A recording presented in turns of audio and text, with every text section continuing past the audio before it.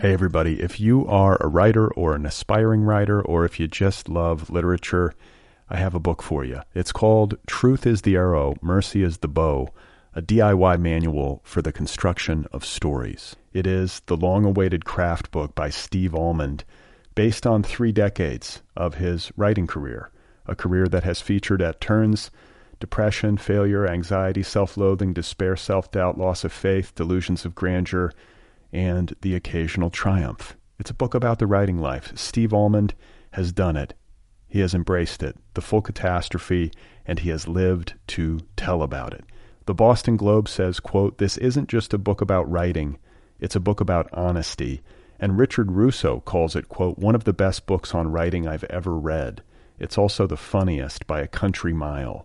Once again, it's called Truth is the Arrow, Mercy is the Bow, a DIY manual for the construction of stories by Steve Almond, available from Zando. Go get your copy right now, wherever you buy books.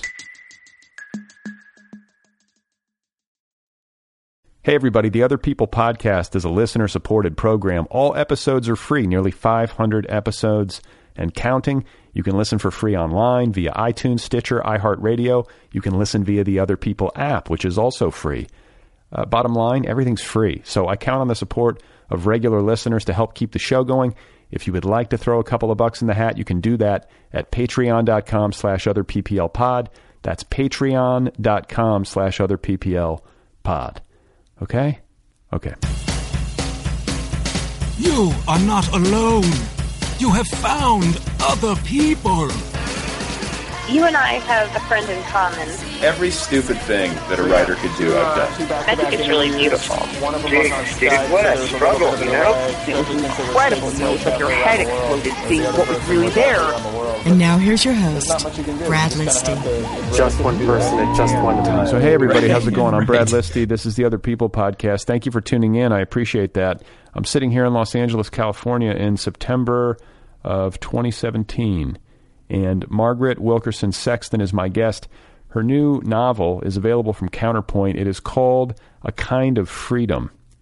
And she and I had a lot to talk about. She lives right up the road from me in Oakland, California, but is originally from New Orleans, where I also have some family.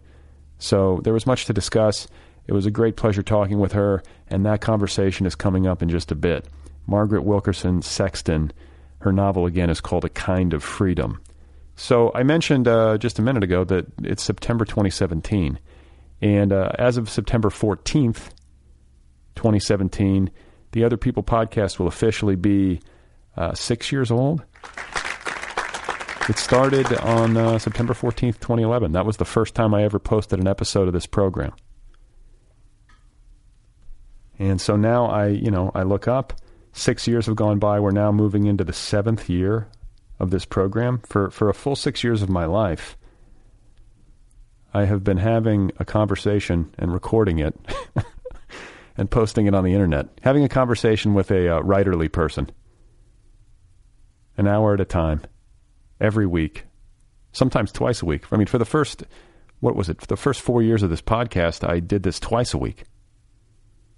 And I had to scale it back once, we had our second child. But it's a lot of conversations, and it strikes me as kind of an odd thing to do. It seems odd to me that I keep doing this. It's like, oh my God, now it's the 7th year, and I'm still doing this. I'm still recording myself having conversations with people, putting them on the internet.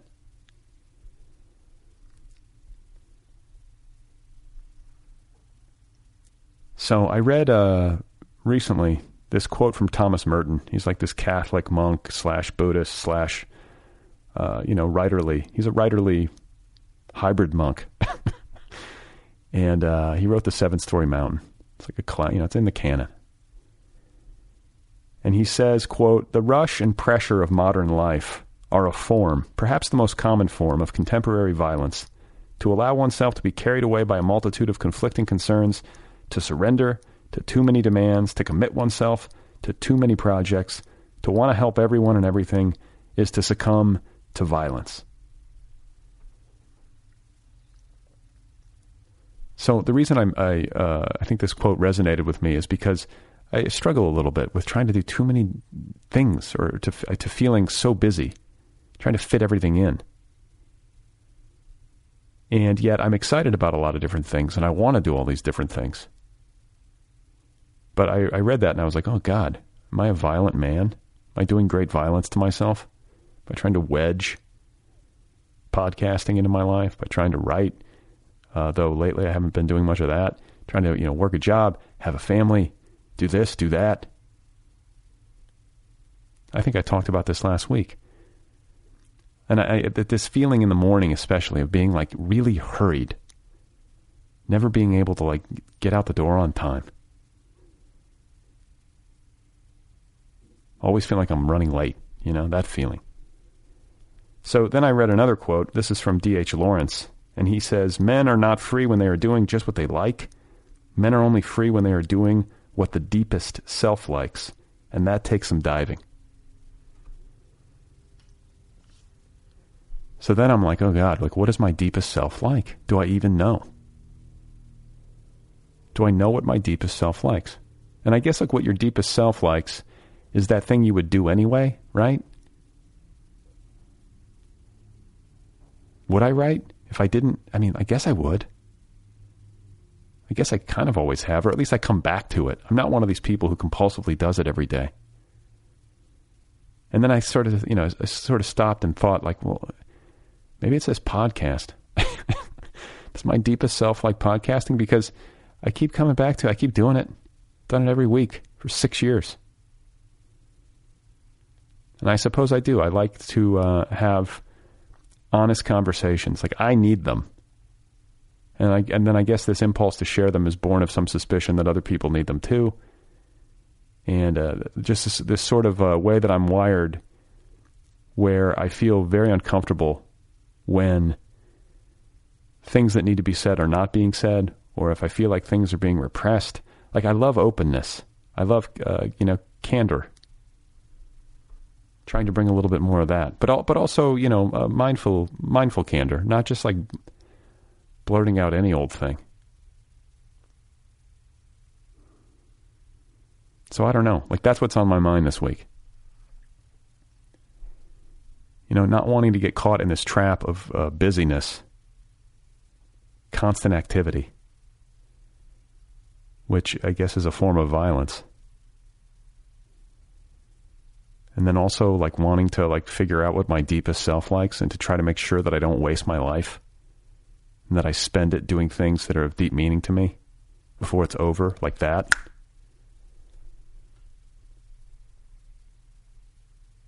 It's like, what's the best use of my time?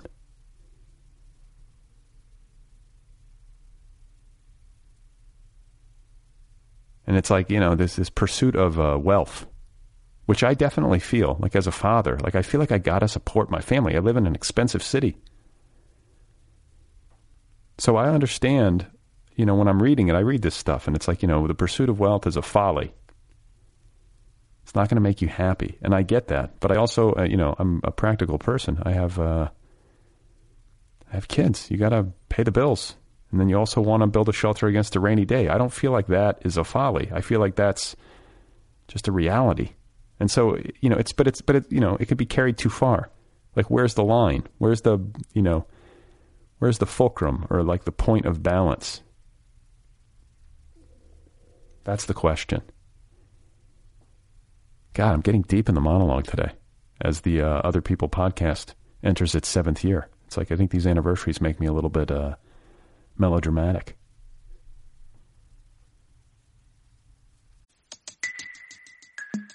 Hey everybody, if you are a writer or an aspiring writer, or if you just love literature, I have a book for you. It's called Truth is the Arrow, Mercy is the Bow, a DIY manual for the construction of stories. It is the long-awaited craft book by Steve Almond, based on 3 decades of his writing career, a career that has featured at turns depression, failure, anxiety, self-loathing, despair, self-doubt, loss of faith, delusions of grandeur, and the occasional triumph. It's a book about the writing life. Steve Almond has done it. He has embraced it, the full catastrophe, and he has lived to tell about it.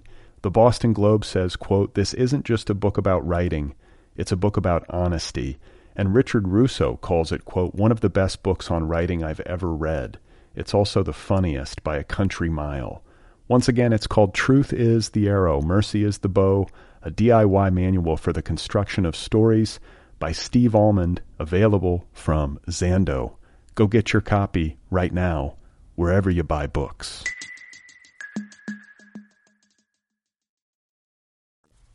Margaret Wilkerson Sexton is the guest. Her novel, A Kind of Freedom, is out there now from Counterpoint Press.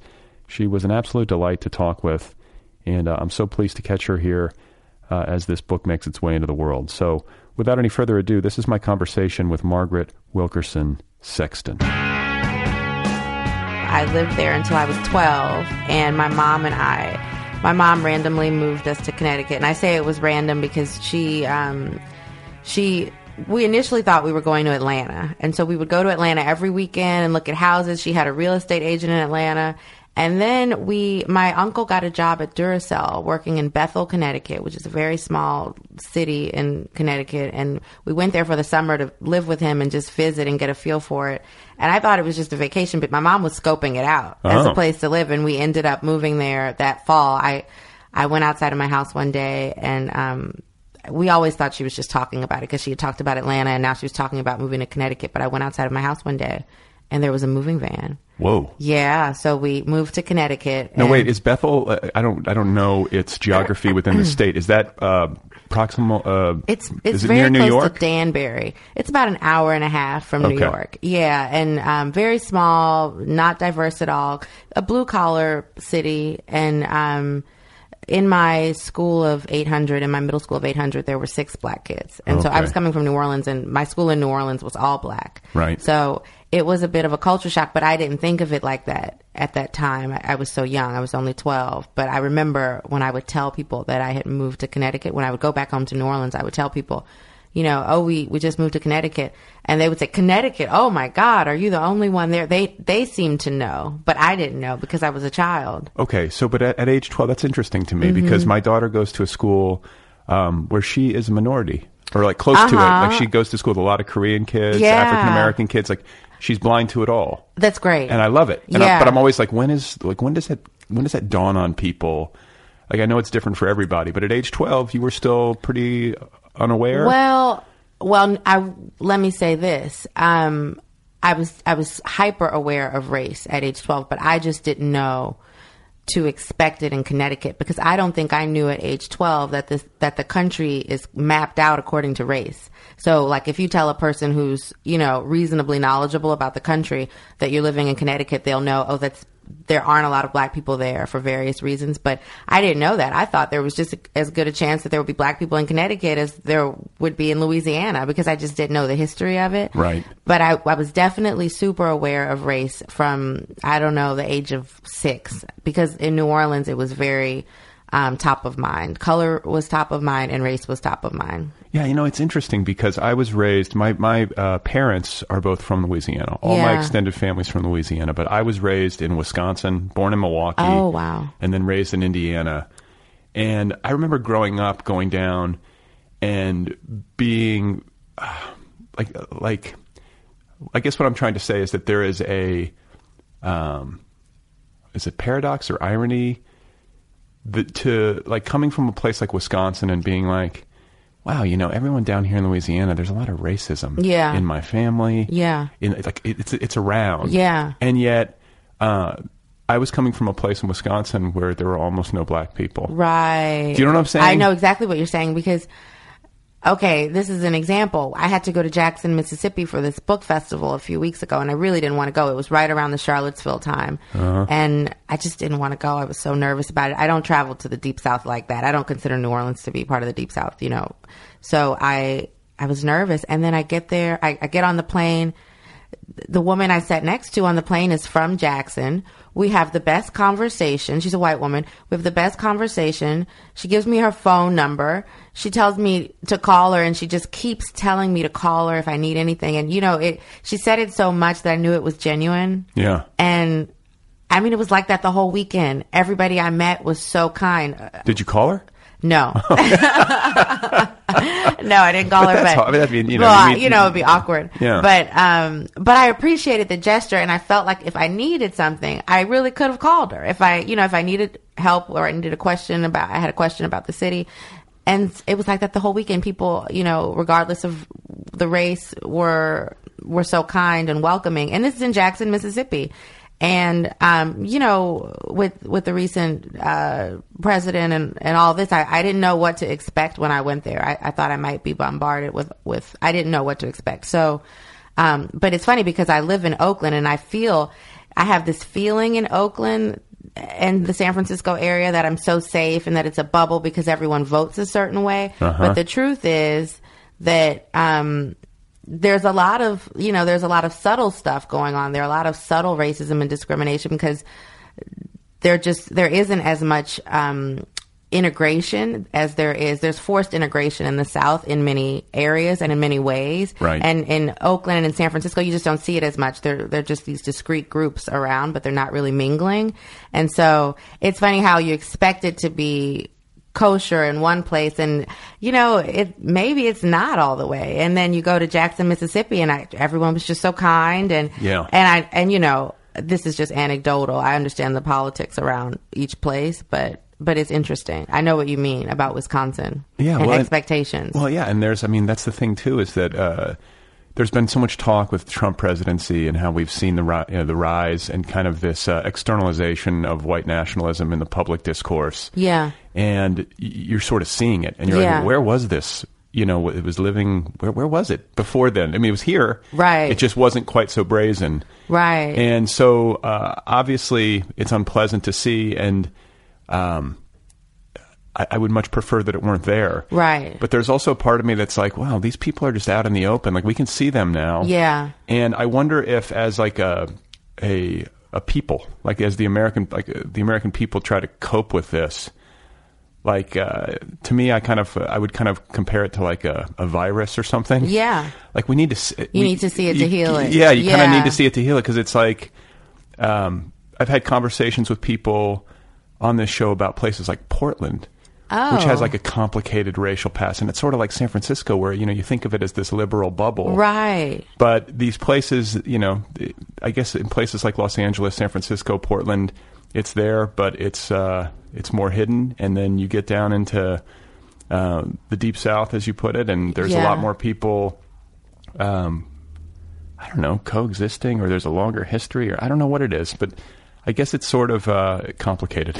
Yeah, there is something about the fact that they're forced to coexist in the South, and so there's a history and a familiarity of mingling that, and there's still racism and it's still deep and we're seeing it, but it's weird because it seems like even with racism, there's a politeness and a familiarity between races. Okay. Do you know what I? No, I mean, I grew up with a grandfather who was uncomfortable with the Cosby Show. Okay, but like I would go for, and I love my grandfather, of course, but I would go for walks around his neighborhood in like deep Louisiana, like down on the Gulf. Yeah, like the town that my dad grew up in is probably not going to be here in 50 years. Yeah, it's like that deep into the Gulf region. Yeah.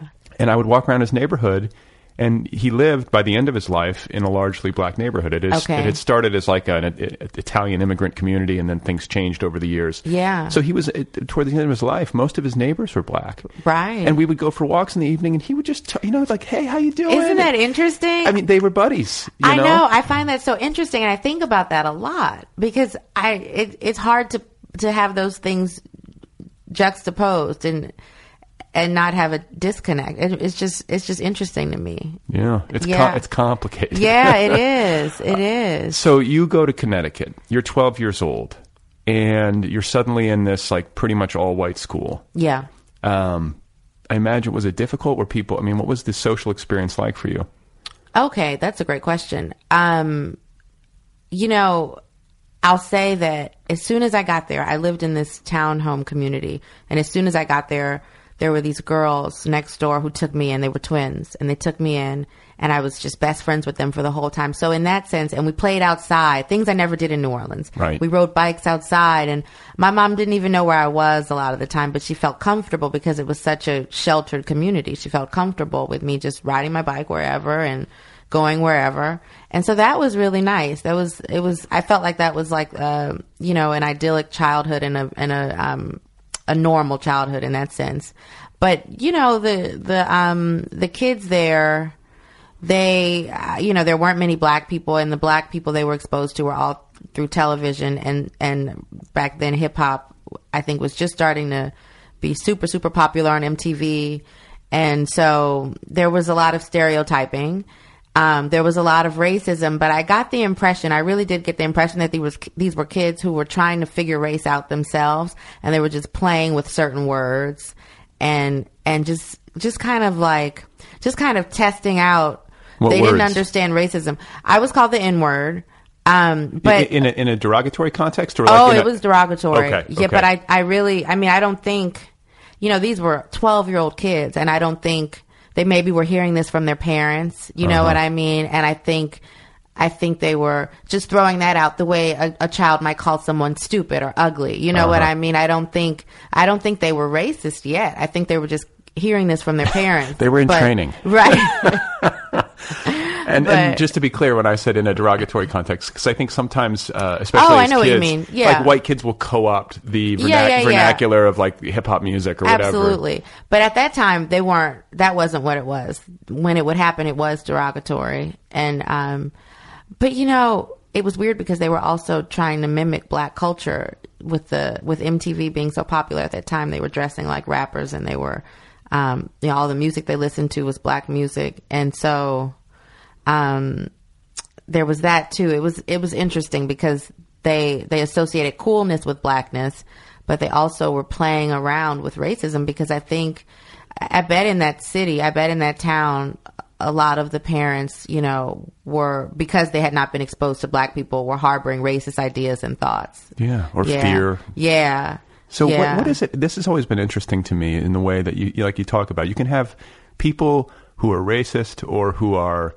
uncomfortable or afraid or whatever combination there is, but who embrace and love and mimic black culture. Yeah. I've noticed that my whole life. Okay. I was super into like Eric B. and Rakim when I was like in 6th grade. Yeah. But it doesn't. I don't often see it working in the reverse. I mean, sometimes there's black people who like really love, like, I mean, I'm not saying it never happens, but it's not nearly as prevalent. You know what I'm saying? Like, it doesn't work both ways as much. Yeah, I think let me think about that. Well, I think when black people like things like music, for instance, that's not of the black community, it would just be called, they like rock music, or they like country music. But when it's something black, I think that that descriptor is there, the black descriptor, and so whereas with black people being more interested in certain types of music that aren't of the black community, I think it would just be called, regular music without that descriptor there, which is interesting, right? Because black people are at the foundation of music in this country, but there's still that descriptor there to kind of just to note that it's not regular, or that it's not music per se. Right. Yeah. Whereas it's country music. Right. It's not like white people. music. Exactly. There aren't that many black people who like country music. I can't stand pop country music. Well, I don't know. I don't want to say. I mean, I don't like country music, but I haven't been exposed to it. Let me put it that way. I haven't been exposed to country music, but I do have some friends. Like I'm thinking of my sorority sister who's black, who definitely listens to country music. She just likes it. Yeah. So I think I think probably not as common, but definitely out there. Yeah, I remember I was watching some sort of show. It's like an interview show, and that very question was asked to like a panel of I think there were like 2 black guests and a white guest, and one of the black guests was like, "Listen, I go to work, I'm listening to the man all week. I don't want to go home and put him on the stereo." Oh, that's interesting. Yeah. I mean, I guess there's interesting. That made me laugh, but it's interesting to see how we have this problem of racism in the country, and you have even among these communities where the racism is becoming more externalized or more prevalent. Even these people have their hip hop albums. I know, I know. And I'm not sure whether that should make me feel better or worse. Yeah. You know. So, okay. So Connecticut, you're growing up, and then at some point you moved from Connecticut to Oakland? Well, so I lived in Connecticut for, I guess, about 6 or 7 years. But I ended up, after I went to Bethel Middle School for 2 years, and that was this, very, very non-diverse experience. And then my mom heard about this boarding school, Taft, and my teacher at the time thought that I should go to this school. And so I checked it out. I ended up going to Taft. And so Taft was about 40 minutes from where I was living. And Taft, because it was a boarding school, it kind of removed me from, my mother ended up moving to New Haven from Bethel, but it really didn't even matter where she lived because I was always on campus. I wasn't a boarder. I was a day student, but I was still always on campus. I mean, I might have gone home at 9:00 at night every night. So after I started, how long was the commute home? It was 40 minutes so each way. She drove me each way until my mother had a baby when I was 16. So my junior year, I took the bus home from Taft, and that was a 2-hour ride. How many kids are on that bus? Just you? It wasn't even it wasn't a school bus. It was a van. It was a city bus. Oh, it was a city bus. Yeah, it was a city bus. I took a city bus home, and it was a 2-hour commute just in one direction. And then I had a teacher who drove me in the morning because she lived in New Haven. Okay. And that was very unusual that there was and I think she was only there for like that year, but it was a Spanish teacher and she lived in New Haven and she was commuting anyway. So she drove me. Now most teachers at Taft lived on campus. Right. So it's very unusual. It just kind of worked out. So she would drive me in the morning and then I would take the bus home in the afternoon. And then my senior year I got a car, but yeah, because I was at that boarding school, I don't feel like I grew up in Connecticut. I feel like my best friend at the boarding school was also from New Orleans. Oh, no shit. And yeah, isn't that funny? Yeah. We met the first day. We were best friends the whole time. And so, you feel like you're from everywhere because people are from all over the world. Yeah, what was Taft? Because Taft is a very good school. I have a buddy who went to Taft. Okay. What was it like? You got a great education?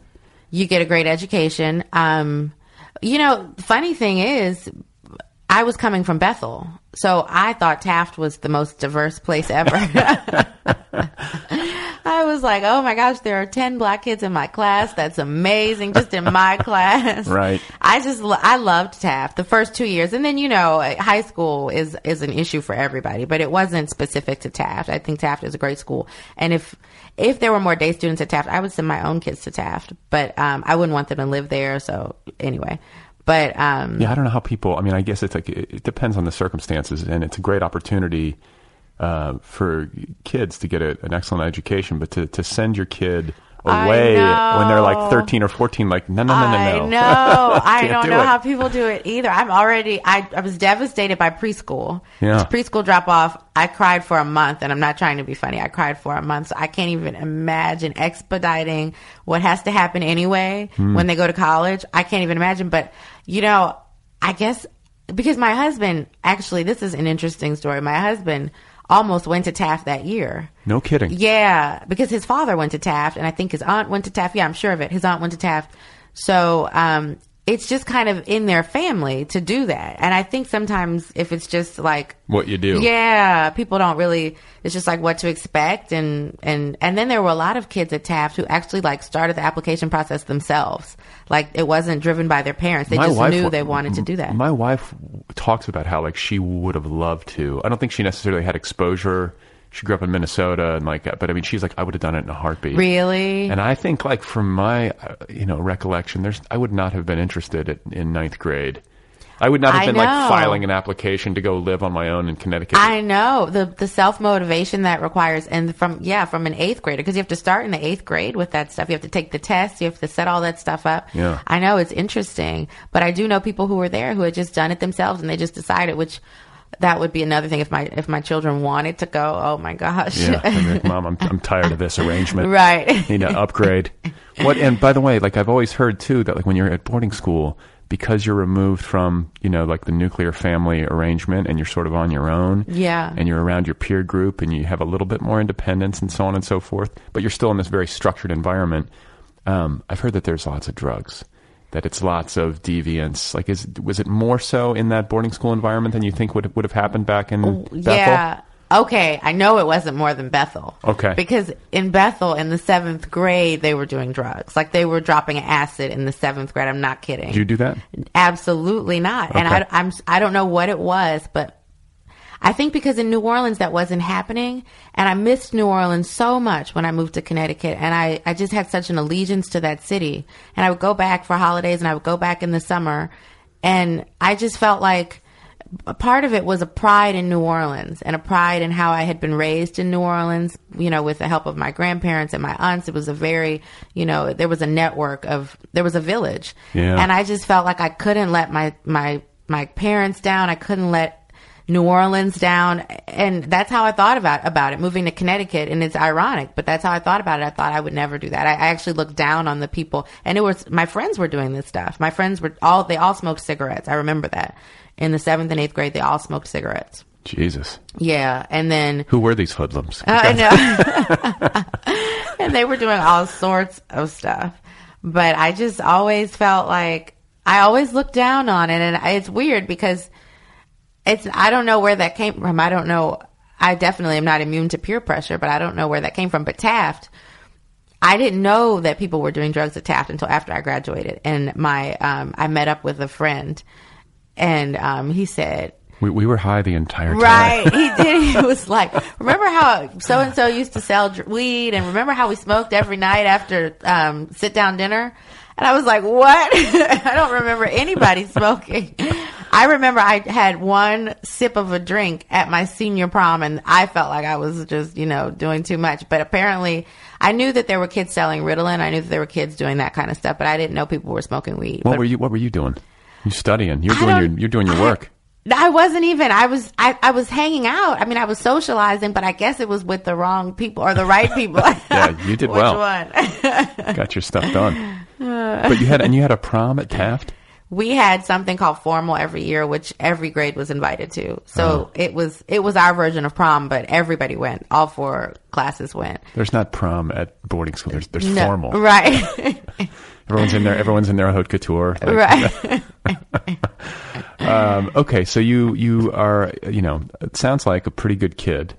I guess I was in retrospect. I guess I was. You're getting a good education. Are you a book nerd like early? Like, do you know what I'm saying? Like, were you gravitating towards literature in high school? I was. That's where Taft is where I learned that I wanted to be a writer. Okay. And I always say that, but Taft was a really special place because, you know, I was an only child growing up, so I read constantly, especially because in the 6th grade, my mother, who never came to the morning assemblies, decided to come to this one morning assembly where the principal said no one should be letting their child watch TV during the week. She happened to come to that one, my mother, and she said, okay, no more TV during the week. And just from that one assembly. And so I was no longer allowed to watch TV during the week. So I was an only child. I didn't have anything else to do. So I would just read constantly. I would read everything. And then, I get to Taft, and I kind of had it in my head at that point that I wanted to be a writer because I had written something in grade school that people really liked. So I thought, okay, maybe I'll do that. What was it? It was, well, there was an essay in middle school, and then there was a poem in elementary school. But the essay in middle school was actually, I had forgotten about it until just now. But this teacher I had singled me out for having written this essay. And she said her husband was teaching college students, and he said he couldn't get any one of them to write well.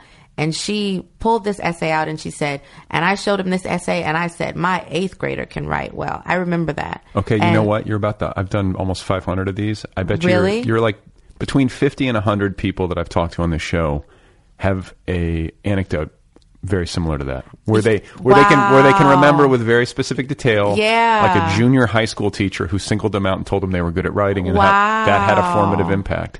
Oh my gosh, I have the chills. That's amazing because it's funny, I didn't remember it. It was buried, you know, until I sat down. I was always thinking of the poem in elementary school, but no, there was this woman, and I can see her now, and I don't remember her name, but it really makes you think, you know, we should all be teachers or something because you can have such an impact, and you can have such a broad impact. Like, it's amazing what happens when you tell somebody they're good at something. I know, give them isn't a little, it? Like positive reinforcement. I know. People internalize that. I had the same exact thing happen. Okay. When I was like in 7th or 8th grade. Yeah. Somebody just said, you should be a writer. And, wow. And, you know, I'm so clueless. I'm like, okay. Yeah, exactly. You need somebody to tell you. Like, tell me what I'm good at. Yeah, you do. And Yeah, it's just, it guides you. And then, you know, as a kid, you like positive feedback, so you want to do more of whatever's getting you positive feedback. So I got to Taft, and, you know, I was coming from Bethel Middle School, which was a public school.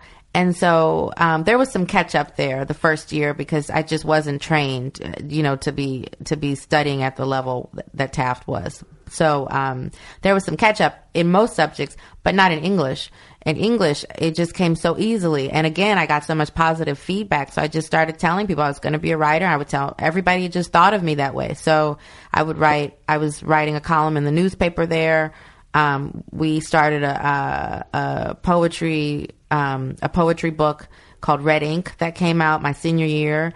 And I was heavily involved with that. And, it was just, people just, the other big thing that Taft did, they let you do these independent study projects your senior year where you could say, I don't want to take history, but I'll do my own thing for the semester or for the year. And I decided to write a book that year. So my senior year, I wrote a book, and they let me do that. And they gave me an advisor and all that. You wrote an entire book your senior year of high school? Yeah, I did. I mean, it wasn't any good, but you know, just the fact that they let me do that. What was it called? Shadows of Another Day. That's not bad. Because, like, I mean, I was thinking, like, Red Ink, Shadows of these are not embarrassing like high school pretentious. And my mom still thinks I should, like, put that book out. She's like, I have the book in the basement if you want it. It will one day be archived in your papers at the, the Mishner Center. So you go to Taft. Like, I guess a question that comes to mind, you're an African-American girl raised in Bethel. Is that right? Bethel, yeah, for a couple years. And then you go to Taft, which is predominantly white. Oh, yeah, no question. So, like, that's an education in and of itself. Like, do you feel like, do you look back on that like, wow, I got a unique education to be in this situation where I was, the minority. Like, I'm surrounded by all these white people. And, like, does that give you any, any insight or armor or did you learn anything? Wow, that's a really good question. You know, I'm comfortable with it now. I'm comfortable with it. I'm always the minority, and I don't even think about it anymore. I'm just comfortable with it. Whereas, for instance, I met my husband who's white in Trinidad. We were on this foreign study program in Trinidad, and he was the minority there. Yeah. And he wasn't used to it. He became comfortable with it, but he wasn't used to it. You know, it was something he noticed. Right. Because it was the first time. But I would never notice being the minority in a room. And I mean, I think it's been good because I can operate in both worlds, and I feel like, especially in terms of it's coming out more with this book, I've noticed. I feel like I can be kind of a bridge and kind of someone who can explain things to people who might not be exposed to certain issues in the Black community. I feel like I can be a spokesperson for that, and right. I'm okay doing that because I know a lot of people feel like white people should be taking the initiative on researching these matters themselves. And I get that. I mean, that would be ideal, but to the extent that they're not, I'm okay educating people because I feel that I've been blessed to have a little bit of a platform right now. And so I'm comfortable helping people, especially people who are, people who pick up this book, they're almost there anyway, so right. I'm comfortable doing that. I'm comfortable kind of, helping them grasp certain issues. Yeah, it's funny you use the metaphor bridge. It made me think of like that David Remnick book about Obama. Oh. Where like just unique set of experiences in his upbringing, like white mother, black father. Right. But I guess that makes a lot of sense. And I hadn't, if you hadn't asked that question, I don't think I had consciously thought of that. But yeah, that's what I would say. I think I feel comfortable in both places. So well, it just seems to me that there needs to be like the more dialogue, the better. Like however messy, people have to be able, and they have to be able to make mistakes.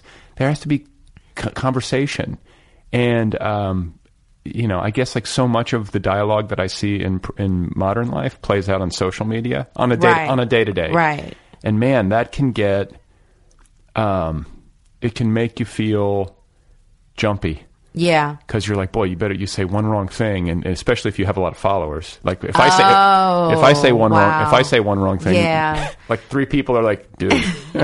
But I mean, like when you see these higher profile accounts, I know, and it works both ways. And I can think there's a lot of celebrity accounts, but it's also, there are writers who have big followings, and like they get into these conversations, and you see it play out, and there's a part of me that's like, wow, everybody needs to take a breath. Everybody needs to be a little bit kinder. And give people some space. I think so. I mean, and I think a lot of it is some people have good intentions and make mistakes. And I think definitely there should be some leeway for that, because that's how you learn, is you make mistakes. I mean, that's what I tell my children who are small. That you learn through making mistakes. Right. And so I think people with good intentions especially should be given some leniency. And then now you have other people who are just ignorant and they seem comfortable being ignorant. And there's trolls. Right. And trolls, and then even some people who just are just comfortable being ignorant, and they'll say something about which they have no immediate experience or knowledge, and they feel comfortable being assertive about that, whereas you have people who come at it like from a more like from a place of I'd like to learn about this, and I'm just trying to have a conversation. And that, to me, I think it should be treated with more with kindness. Yeah. Yeah. So how do you feel like this? Because this plays out a lot in Berkeley, which is near where you live. In Brooklyn, where they will like Berkeley campus will ban certain people from speaking on campus. Yeah. There are these like pretty like gnarly protests, and sometimes I'm like, yes, and then other times I'm like, hey, listen, like this is what I get a little weird. I get a little bit jittery about freedom of speech issues. Mm-hmm. And I know it's like, I don't know, there are complicated arguments around this where it's like certain people, they shouldn't be given a platform. And then I'm like, but yeah, this feels sort of like a dovetail. Like the far left can sometimes feel like dovetailing with the far right in terms of its politics around this.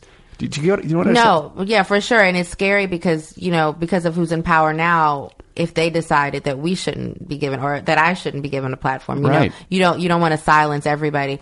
I know logically, I see what you're saying logically, and I agree logically. I think, freedom of speech is there for a reason.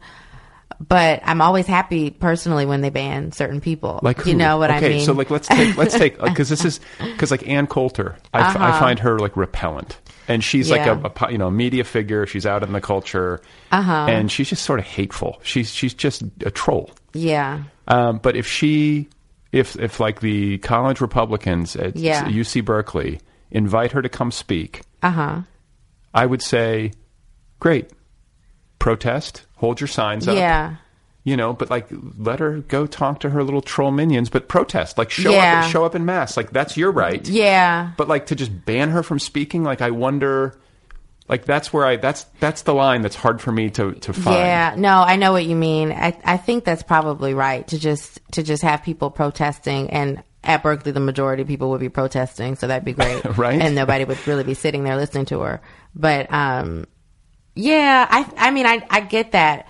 But if they were to ban her personally, the part of me that's not a lawyer and the part of me that's not logical would be like, oh, good, they banned her from speaking. You know what I mean? Right. But the problem is like what kind of precedent does that set? Right. It could be turned back against. The same logic that like the same logic could be twisted. Right. To ban somebody with whom we agree. Right. And the other thing too is that when you go through these big, huge, we're going to ban you, blah, blah, blah, like it creates a lot of publicity. And so I think you wind up sometimes shining too much light on them. That's a good point. Like let her come speak her repellent nonsense, protest her. That's a good point. The protesters are going to dwarf her little audience anyway. Right. Like, it seems to me like that's maybe the better way to go. Yeah. I don't know. Yeah. It's just, I don't know. It's something that I notice a lot. And I notice it via social media. Yeah. And I have genuine questions about where the line is. Right. Like, what's the right thing? I know. I know. It's hard to know. It really is. It's hard to know.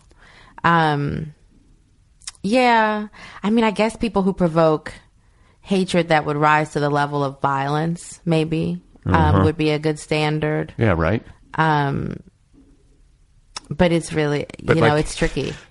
because it's like, Yeah. well, she spews some serious hatred. Yeah. Like, it could potentially Yeah. incite violence in somebody. Yeah, absolutely. Like, because it depends on who her audience is. Right. There's somebody who's got like a hair-triggered temper who's like primed. Right. It won't take very much. I know. It's really hard to know. It really is. It's weird times, and it's weird. It's weird. It's just weird to see it out in the fore, and it's so disturbing to see, the White House occupied by people who agree with this stuff, or at least offer it safe harbor. Exactly.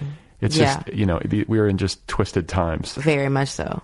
Very much so. So, all right, let's get back to your biography a little bit here. You leave Taft, and, you haven't mentioned your dad. Was your dad in the picture growing up? Oh, yeah. Oh, my gosh, yeah. My dad, he's the person who told me I should be a writer first. Oh. And he lives in New Orleans now. So that's why I was always in New Orleans anyway. I moved with my mom to live in Connecticut, but I mean, I went home for every holiday. I spent every summer in New Orleans, the entire summer. So, yeah, my dad is my biggest cheerleader. Gotcha. Yeah, he's and he's a lifelong New Orleans guy? Yeah, he's from Baton Rouge, but he's been in New Orleans for, I don't know, 50 years or something like that. Like Baton Rouge proper? Or, yeah, okay. Baton Rouge. My mom was raised in a town called Plaquemine. Do you know it? I've heard of it, but I don't know it. Yeah. You know what I mean? But I've heard the name. It's like one stoplight. Okay, yep. So, like, it's just like, what's the name of the big bridge in Baton Rouge? But it's like, I just remember growing up, going down there for holidays. You drive over the bridge. Okay. You take the exit. It's like Port Allen or something like that. And he would know. Yeah. I don't know. But he would know that. Yeah. So he's, so he's my biggest fan. And, yeah. Okay. Mm-hmm. So he was around. You guys have a relationship. I just didn't hear you talk about it. Oh, yeah, absolutely. Absolutely. Okay. Yeah. So yeah. when you leave Taft, you go to... I went to Dartmouth in New Hampshire. Okay. And that was the greatest experience ever for me. I loved Dartmouth. That's where I met my husband, my best friends, and I continued writing there. I studied creative writing at Dartmouth, but I studied poetry. So, I didn't have any dreams of like being a poet full time. So when I left Dartmouth, I decided to go to law school. Oh, those dreams of being a full-time poet. Right. So, we went to the Dominican Republic for a year. My husband and I, we weren't married then. We went to the Dominican Republic for a year, and I worked for a civil rights organization there. And I actually wrote a book, but it wasn't this one. And the book was about an African American girl who's from New Orleans. She goes to the Dominican Republic, and I don't see any parallels. Right. And she's trying to help this struggling community, but she's so triggered by the aspects of the Dominican Republic that remind her of New Orleans, namely colorism, that she ends up contributing more to the destruction of the community than it's good. By colorism, just for people listening, that means like the black people like discriminating against one another based on the different shades of brown? Exactly, within the race. Gotcha. Exactly. Yeah, and that's the thing about the Gulf Coast and New Orleans. There's a huge Caribbean, right? There's the French influence and also some Caribbean influence as well. So you do have you have more of a predominance of lighter skinned people in New Orleans than you would see in other places across the country. And like in New Orleans, you can kind of assume just because even though people are light skinned, you can kind of assume and you can know that they're black. But I remember when we moved to Connecticut, people would ask my mom all the time if she was biracial because she's very fair, and no one would have ever asked her that in New Orleans because it's just so common, right? But yeah, so that was that book that I wrote in. What was that one called? It was actually called A Kind of Freedom. Oh, no joke. And I'll explain that in a second. And so, I did that. We came back. I went to law school, became a lawyer. Worked at a firm for a couple of years, and then my firm. I didn't know it at the time, but the firm was going bankrupt, and so they offered us these incentives to leave so that they wouldn't have to lay people off because that would have signaled to the legal world that they were going bankrupt. So I took an incentive and I went back to that book called A Kind of Freedom. You became a full-time poet. Right. And so I started working on that book, and I worked on that book for 4 years, and it was still called A Kind of Freedom, but it was still about the Dominican Republic and this girl in the Dominican Republic.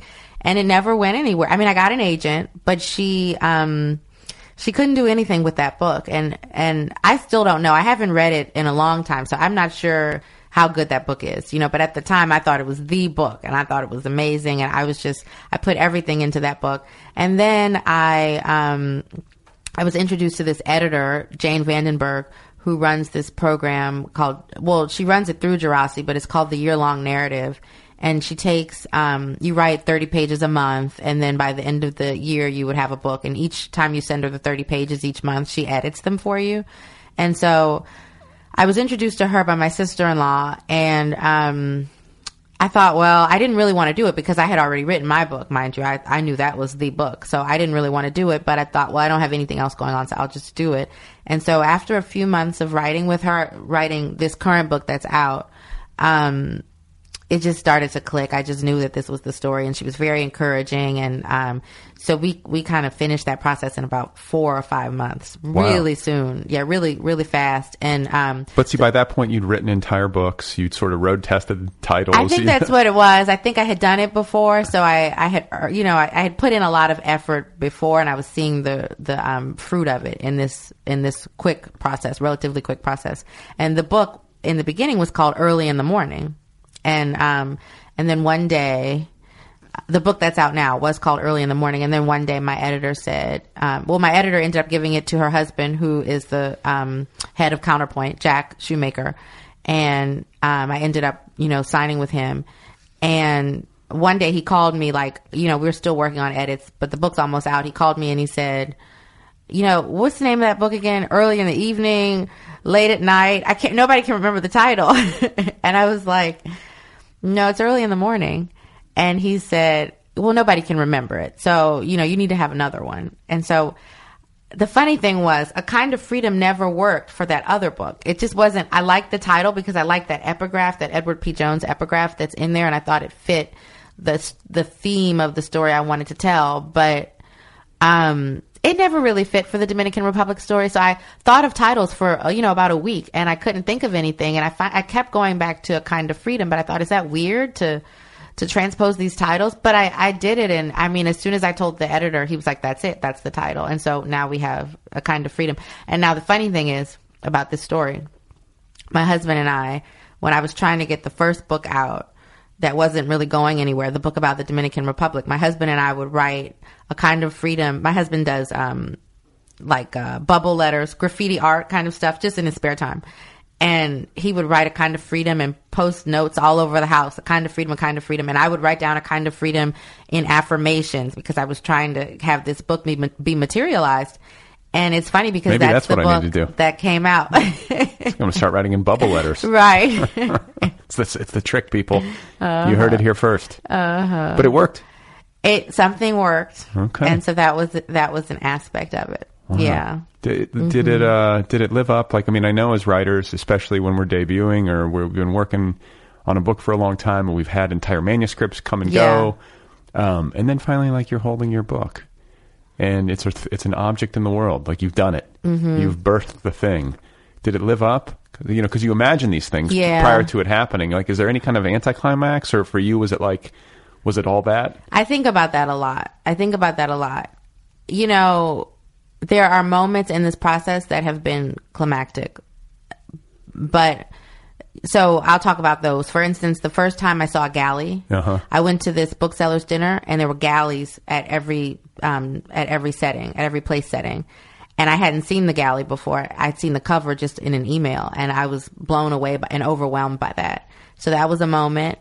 Because that's really the first time an author sees book objects. Yeah. That was a moment. I mean, I was like, oh, wow, this is happening. And I remember I called my dad, and I went home and saw my husband, and I was very, very happy about that. And then there was a moment, I think the first positive review, maybe, I think it was Huffington Post says it's one of 24 books for the summer or something like that. And I was like, oh my God, that was a moment. There have been moments. And then the last moment I had was the New York Times review, which was positive. And so those, and of course, sitting here on the Other People podcast. Yeah, no, but and doing these interviews, no, you're right. But so there are moments along the way where I'm like, whoa, this is happening. But I would say because the process is so structured and so linear that you kind of, it just becomes, every step along the way becomes the logical next step. So you don't kind of appreciate how surreal it is because you know what's coming, and it's just kind of laid out for you in such a structural way. So, you know, I knew after they picked the cover, we were going to have galleys made. And, you know, I knew that once we had the galleys, then we're going to move on to hardcover. So moving on to hardcover, for instance, that didn't make me feel, you know, that much because I had seen the galley. Right. So that's what I would say. But in terms of the feeling I have, that the dream that I nurtured for so long, because it was a long time where I was doing this and I just saw nothing coming out of it. The feeling I have is just such an intense feeling of satisfaction and gratitude. And I'm not saying that just to say that. I think about it sometimes and I just have like a very centered, almost tangible feeling of gratitude and satisfaction, because I just can't believe it. And then also I just feel so on purpose because it's exactly what I wanted and it happened, you know? Yeah. Well, it's where, and like, this is the thing about writing, is that for all of its difficulties, for all of the challenges there that come along with trying to make a living from it, especially, it is work that is deeply meaningful to do, even if 10 people read it, even if 100 people, you know what I'm saying? That's like, right. For the people for whom it means something, it really means something. Yeah. And the act of doing the work, the act of like grinding day after day and writing this book and going through all those different drafts and iterations of it, it works on your soul. It's a good way to spend. I think it's a good way for a human being to spend time. I think you're right. I mean, I'm working on something now, and I normally meditate. You know, I try to meditate every day,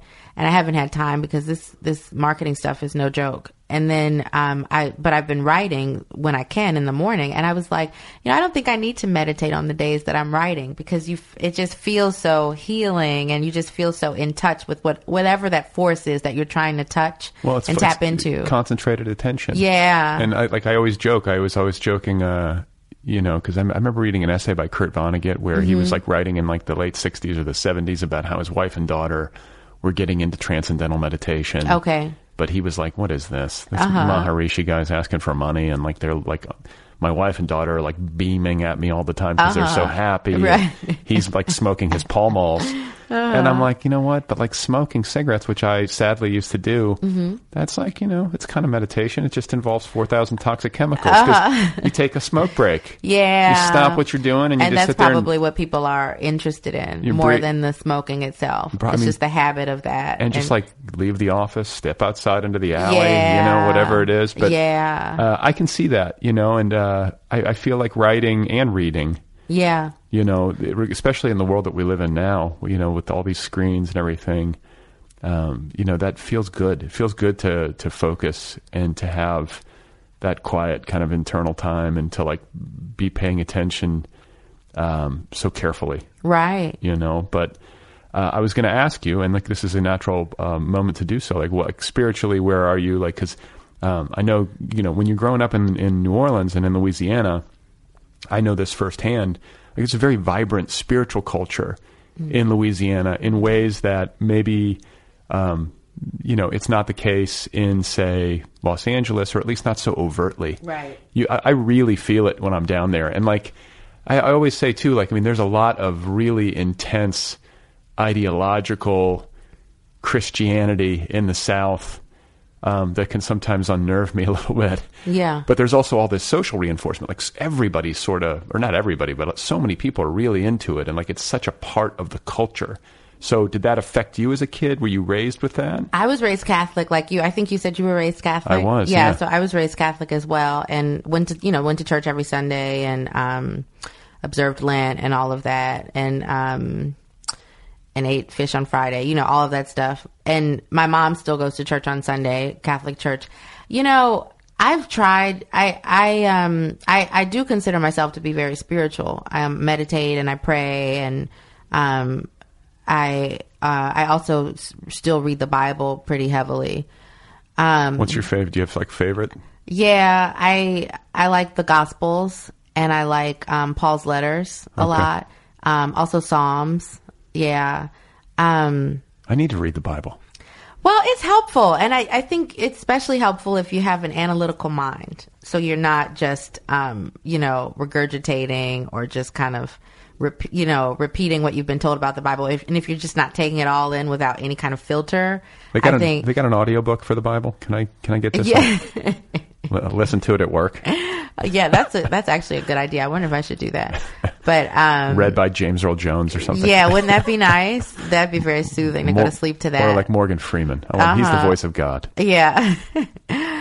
So I still have that. That's actually not something I learned. Well, maybe I always say I think faith is a muscle. So I think just the fact that I grew up Catholic just kind of prepared me to be spiritual in some way.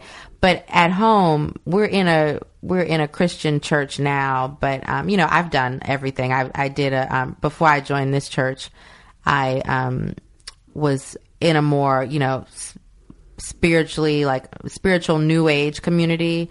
And they accepted everything. They accepted aspects of Christianity and Buddhism and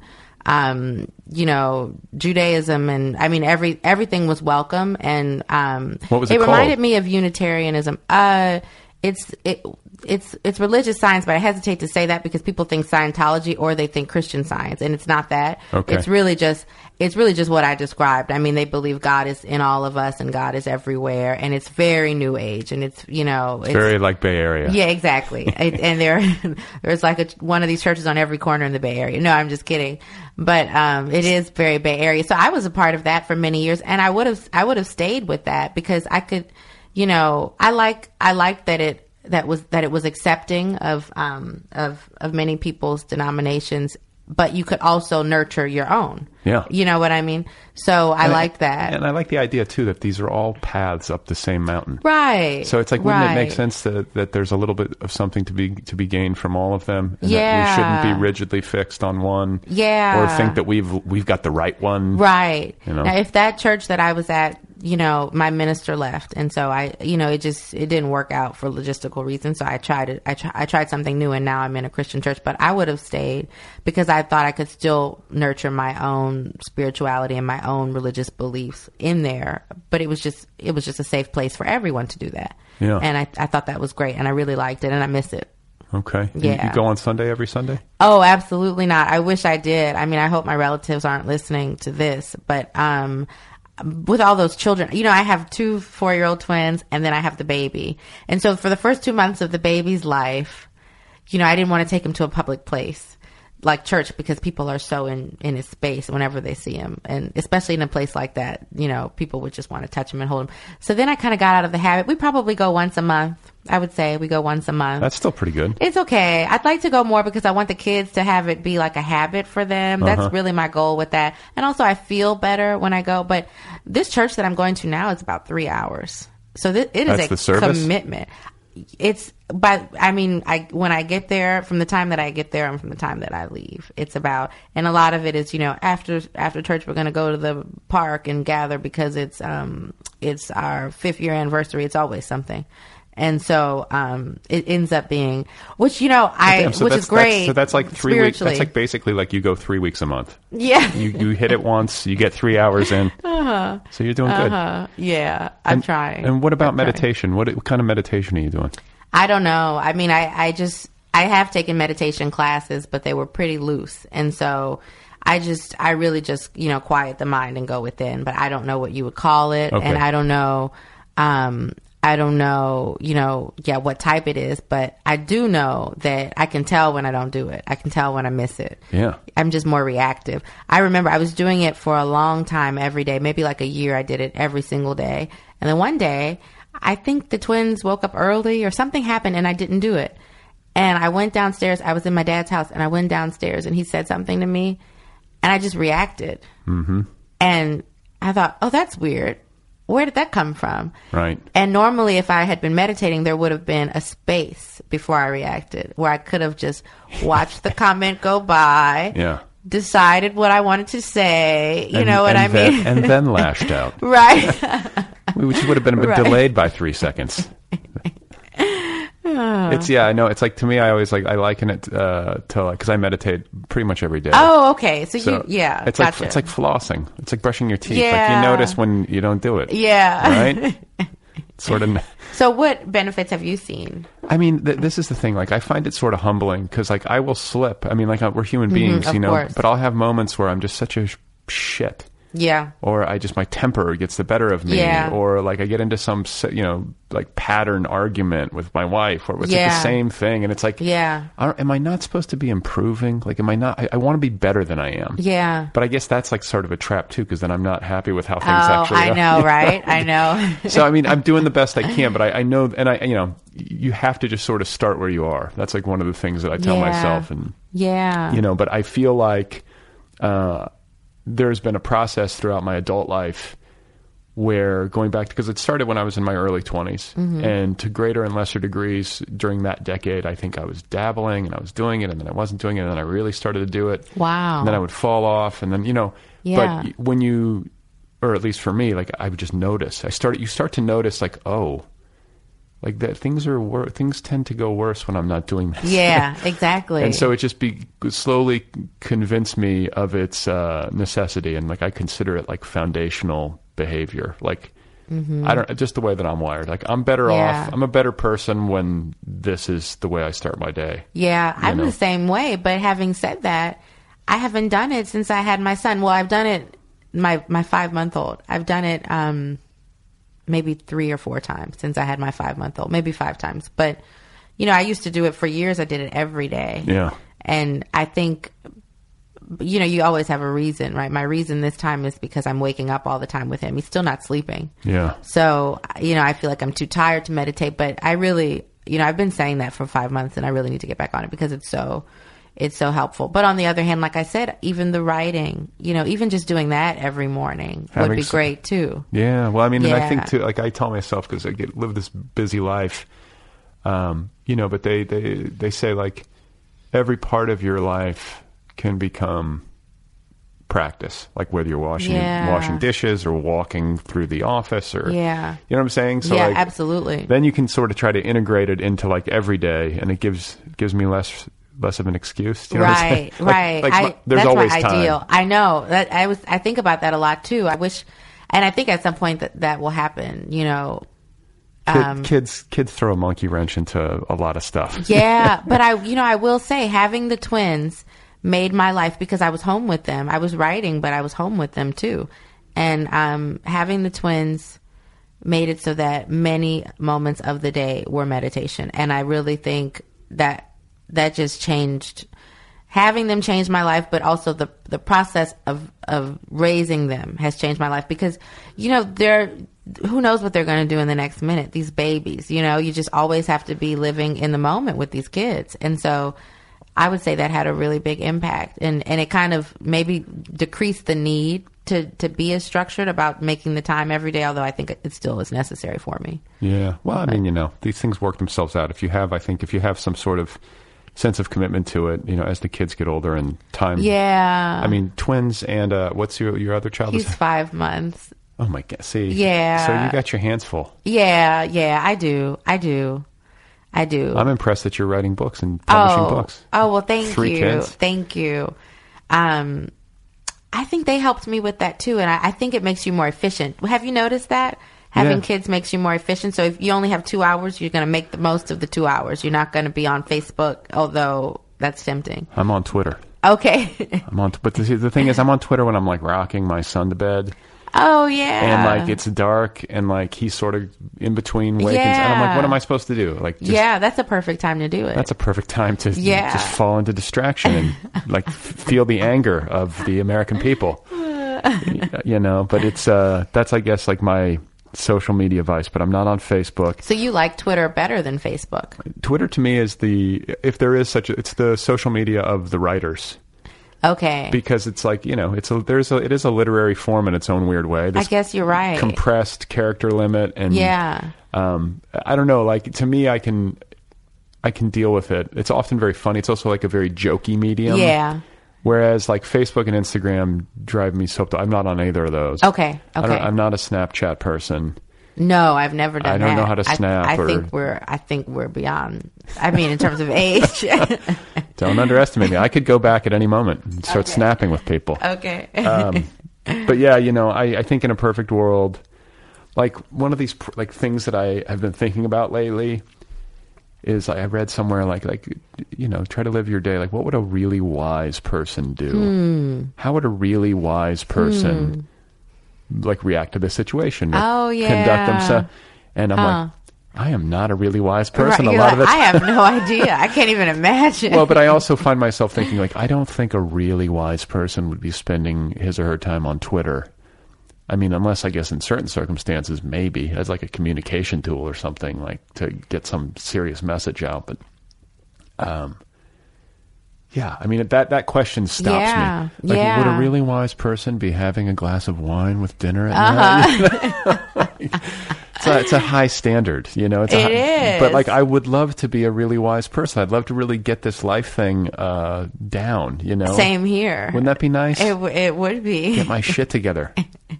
Gotta try, you know, and also like to be a good parent and an example. And, you know, and there's that raises the stakes. Like life and death. Like, we're gonna die. Like, I want to be good at that.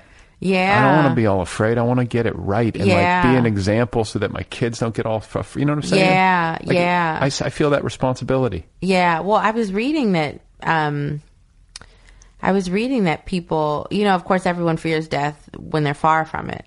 And then as it approaches, when people know that it's approaching, they suddenly feel a peace about it. Let's hope so. Yeah, that's who told you that? It was a reputable study. Oh, really? Yeah, it was. I guess when you know it's coming, it's kind of like anything. Like I get nervous for readings, and then when I'm actually reading, I'm fine. You know what I mean? The closer I get to the event I'm anticipating, the better I feel about it, the calmer I feel about it, because it's here, you know. And were you nervous about this before you came over? Not as much this, because I like one-on-one conversations. Yeah. But I was very nervous about my reading last night. And I get nervous for all my readings, even though I love reading. And as soon as I start talking, I'm fine. But I don't, and it's funny because I know how to read, right? It's just reading. Right. So it's like, what are you nervous about? You got this. But yeah, I was reading about people approaching death. They do these studies where like they can go into like UCLA Medical Center and like take like a psilocybin, have these big, you know, powerful psychedelic experiences. Oh yeah. And the results of the scientific study, because this is all done in a controlled environment. Yeah. But people say that it has an enormously, like on the average, like the overwhelming majority of people who did it say they came out of it feeling like much more at peace, that it was one of the most powerful experiences of their life. I saw that study. Yeah. Yeah. So maybe that's what I need to do. I know. That's what I'm thinking when I'm in my 80s and, you know, I've made it that far, then I'll just try that. And then you'll be like, hey, to all your classmates at Taft, you'll be like, hey, what's up, guys? Guess what I'm doing now? Right. Just a late bloomer. All your friends from Bethel be like, what's up? You know, so it's fascinating to try to, I don't know. I think we have maybe similar feelings about trying to get the spiritual part of life, if that's what you call it, in order, or to like pay attention to it. Yeah. And I'm always amazed. Like, having said that, I'm amazed by people who go through life and seem to be like much more easygoing maybe than I am, who have none of that.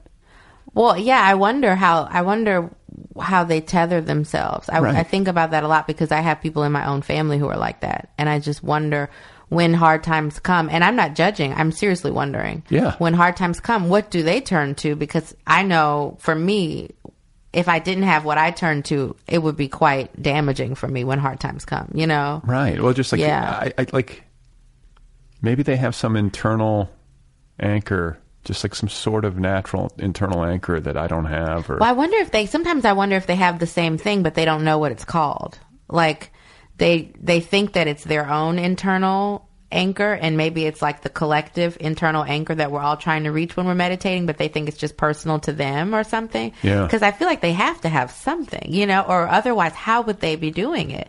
Because we're all hit in life, you know. Margaret's next book will be called The Collective Internal Anchor, by the way, ladies. I like that title. That's a good one. That's a good one. I like that. And I'm also, like, I read about these people. I don't know if you've ever read about these people who, you know, for most of us, like, you meditate, and it's like supposedly like, you know, 2 steps forward, one step back, and it's this very gradual process. But if you put in the work, you're going to see improvements over a lifetime, and hopefully, you know, you stick with it and it bears real fruit over the course of decades. But then there are these stories about people who, you know, will have this enlightenment experience like all of a sudden.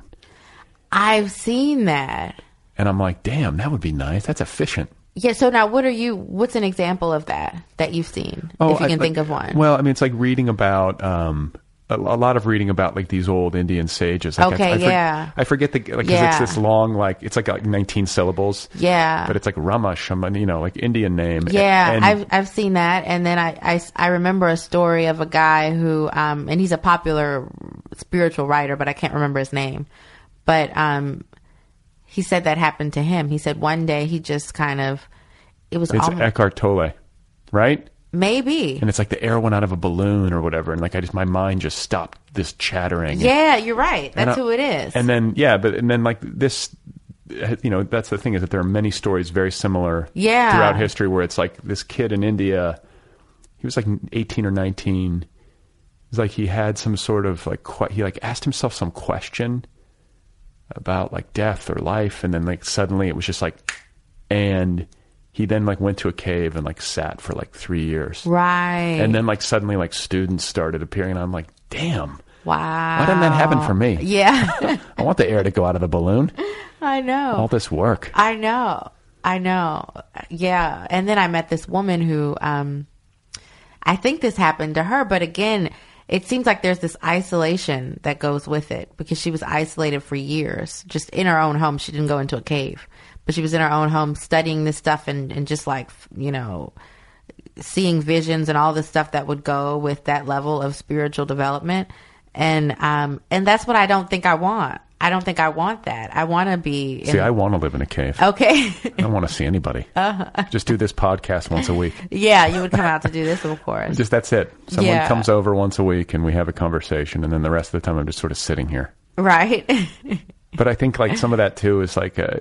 you know, it's like balance in life. You know, like I'm just, especially with kids, you're just so busy. Yeah. Job, kids. Yeah. Work, family, the weekends. Like you just, you know, it's so nice to just sit down, shut the fuck up, and just be quiet. It is. Like sometimes I'll go to an appointment and, you know, a doctor's appointment or something where they make you wait 40 minutes. Yeah. And I'm just so glad to be sitting there for the 40 minutes. Or be on a plane. And they'll be like, I'm so sorry. And I'm like, oh no, take your time. No, I'm fine. I've fallen asleep in a dental chair while getting my teeth cleaned. Yep, I believe it. And people are like, the doctor's like, are you sleeping? I'm like, dude, you don't realize this chair is comfortable. Right. I need one of these. And no one else is in there. Right. Just don't talk to me. Just let me have this moment. Yeah, I'm, you know, and I'm also fascinated by people who have.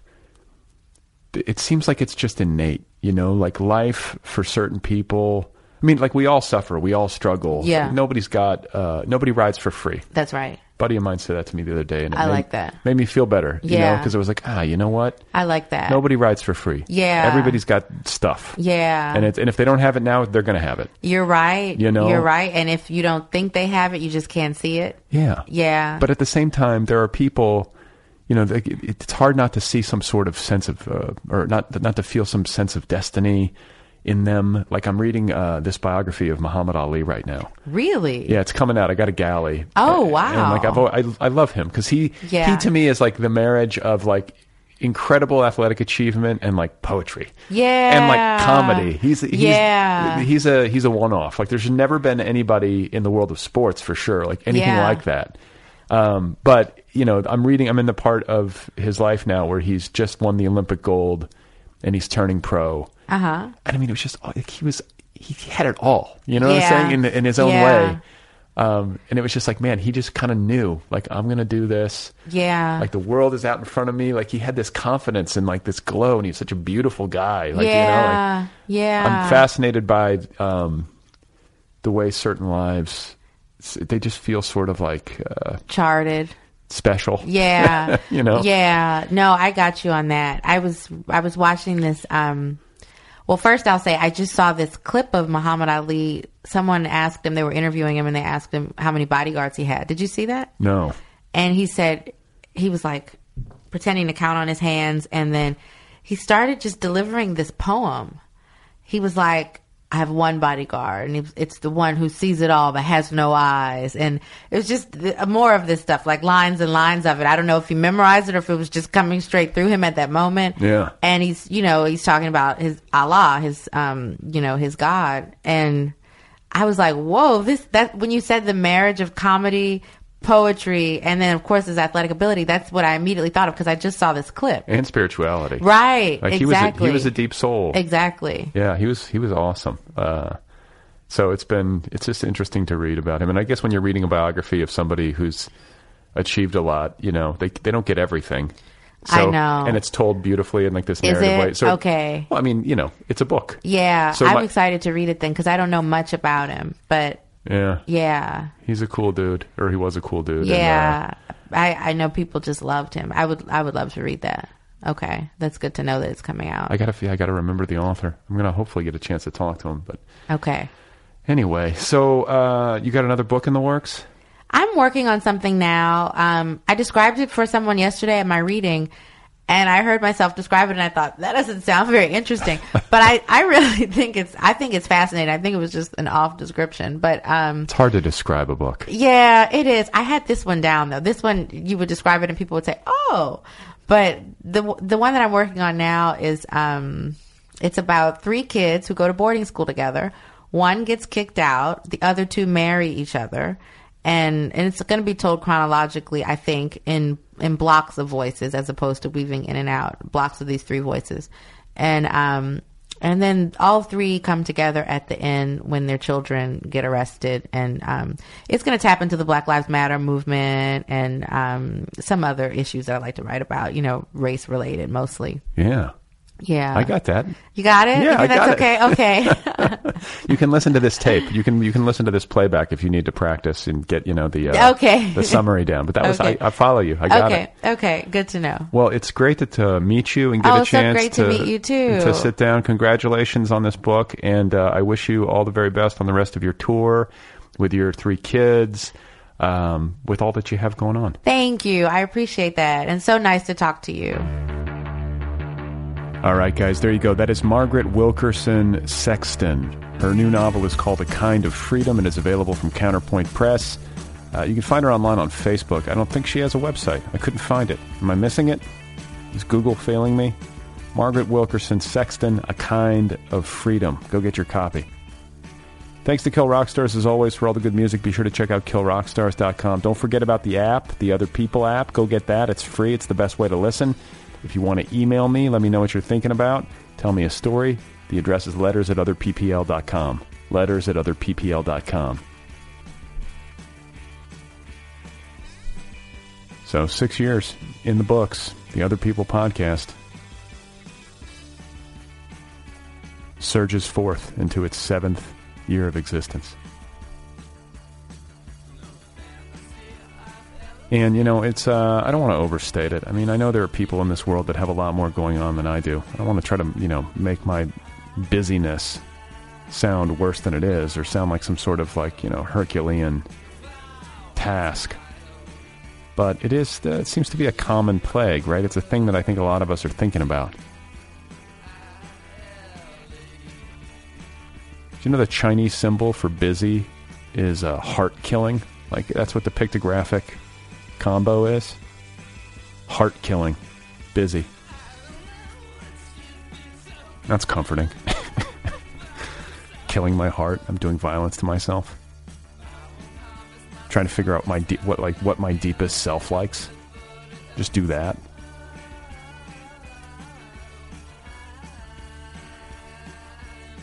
Quiet life. Move to New Zealand.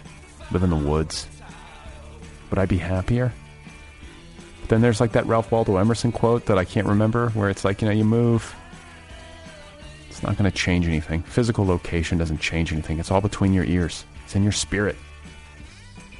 So just stay where you are. Stay in Los Angeles. Stay where it's busy and crowded and expensive. Sunny all the time. There's a reason why there's 10 million people here. It's not because it sucks. Or maybe it does suck. Maybe I don't realize how good people have it elsewhere. Maybe I would be happier living in the woods. I don't know. Fuck! Need to go on a vision quest and sort this out. I need to have a moment of epiphany. moment of incredible clarity. It bursts like a firecracker in my mind and clears away all the cobwebs. Explodes in a blinding flash of light, from which I find myself emerging into a new realm of existence, where the land rolls out before me and the horizon is clear.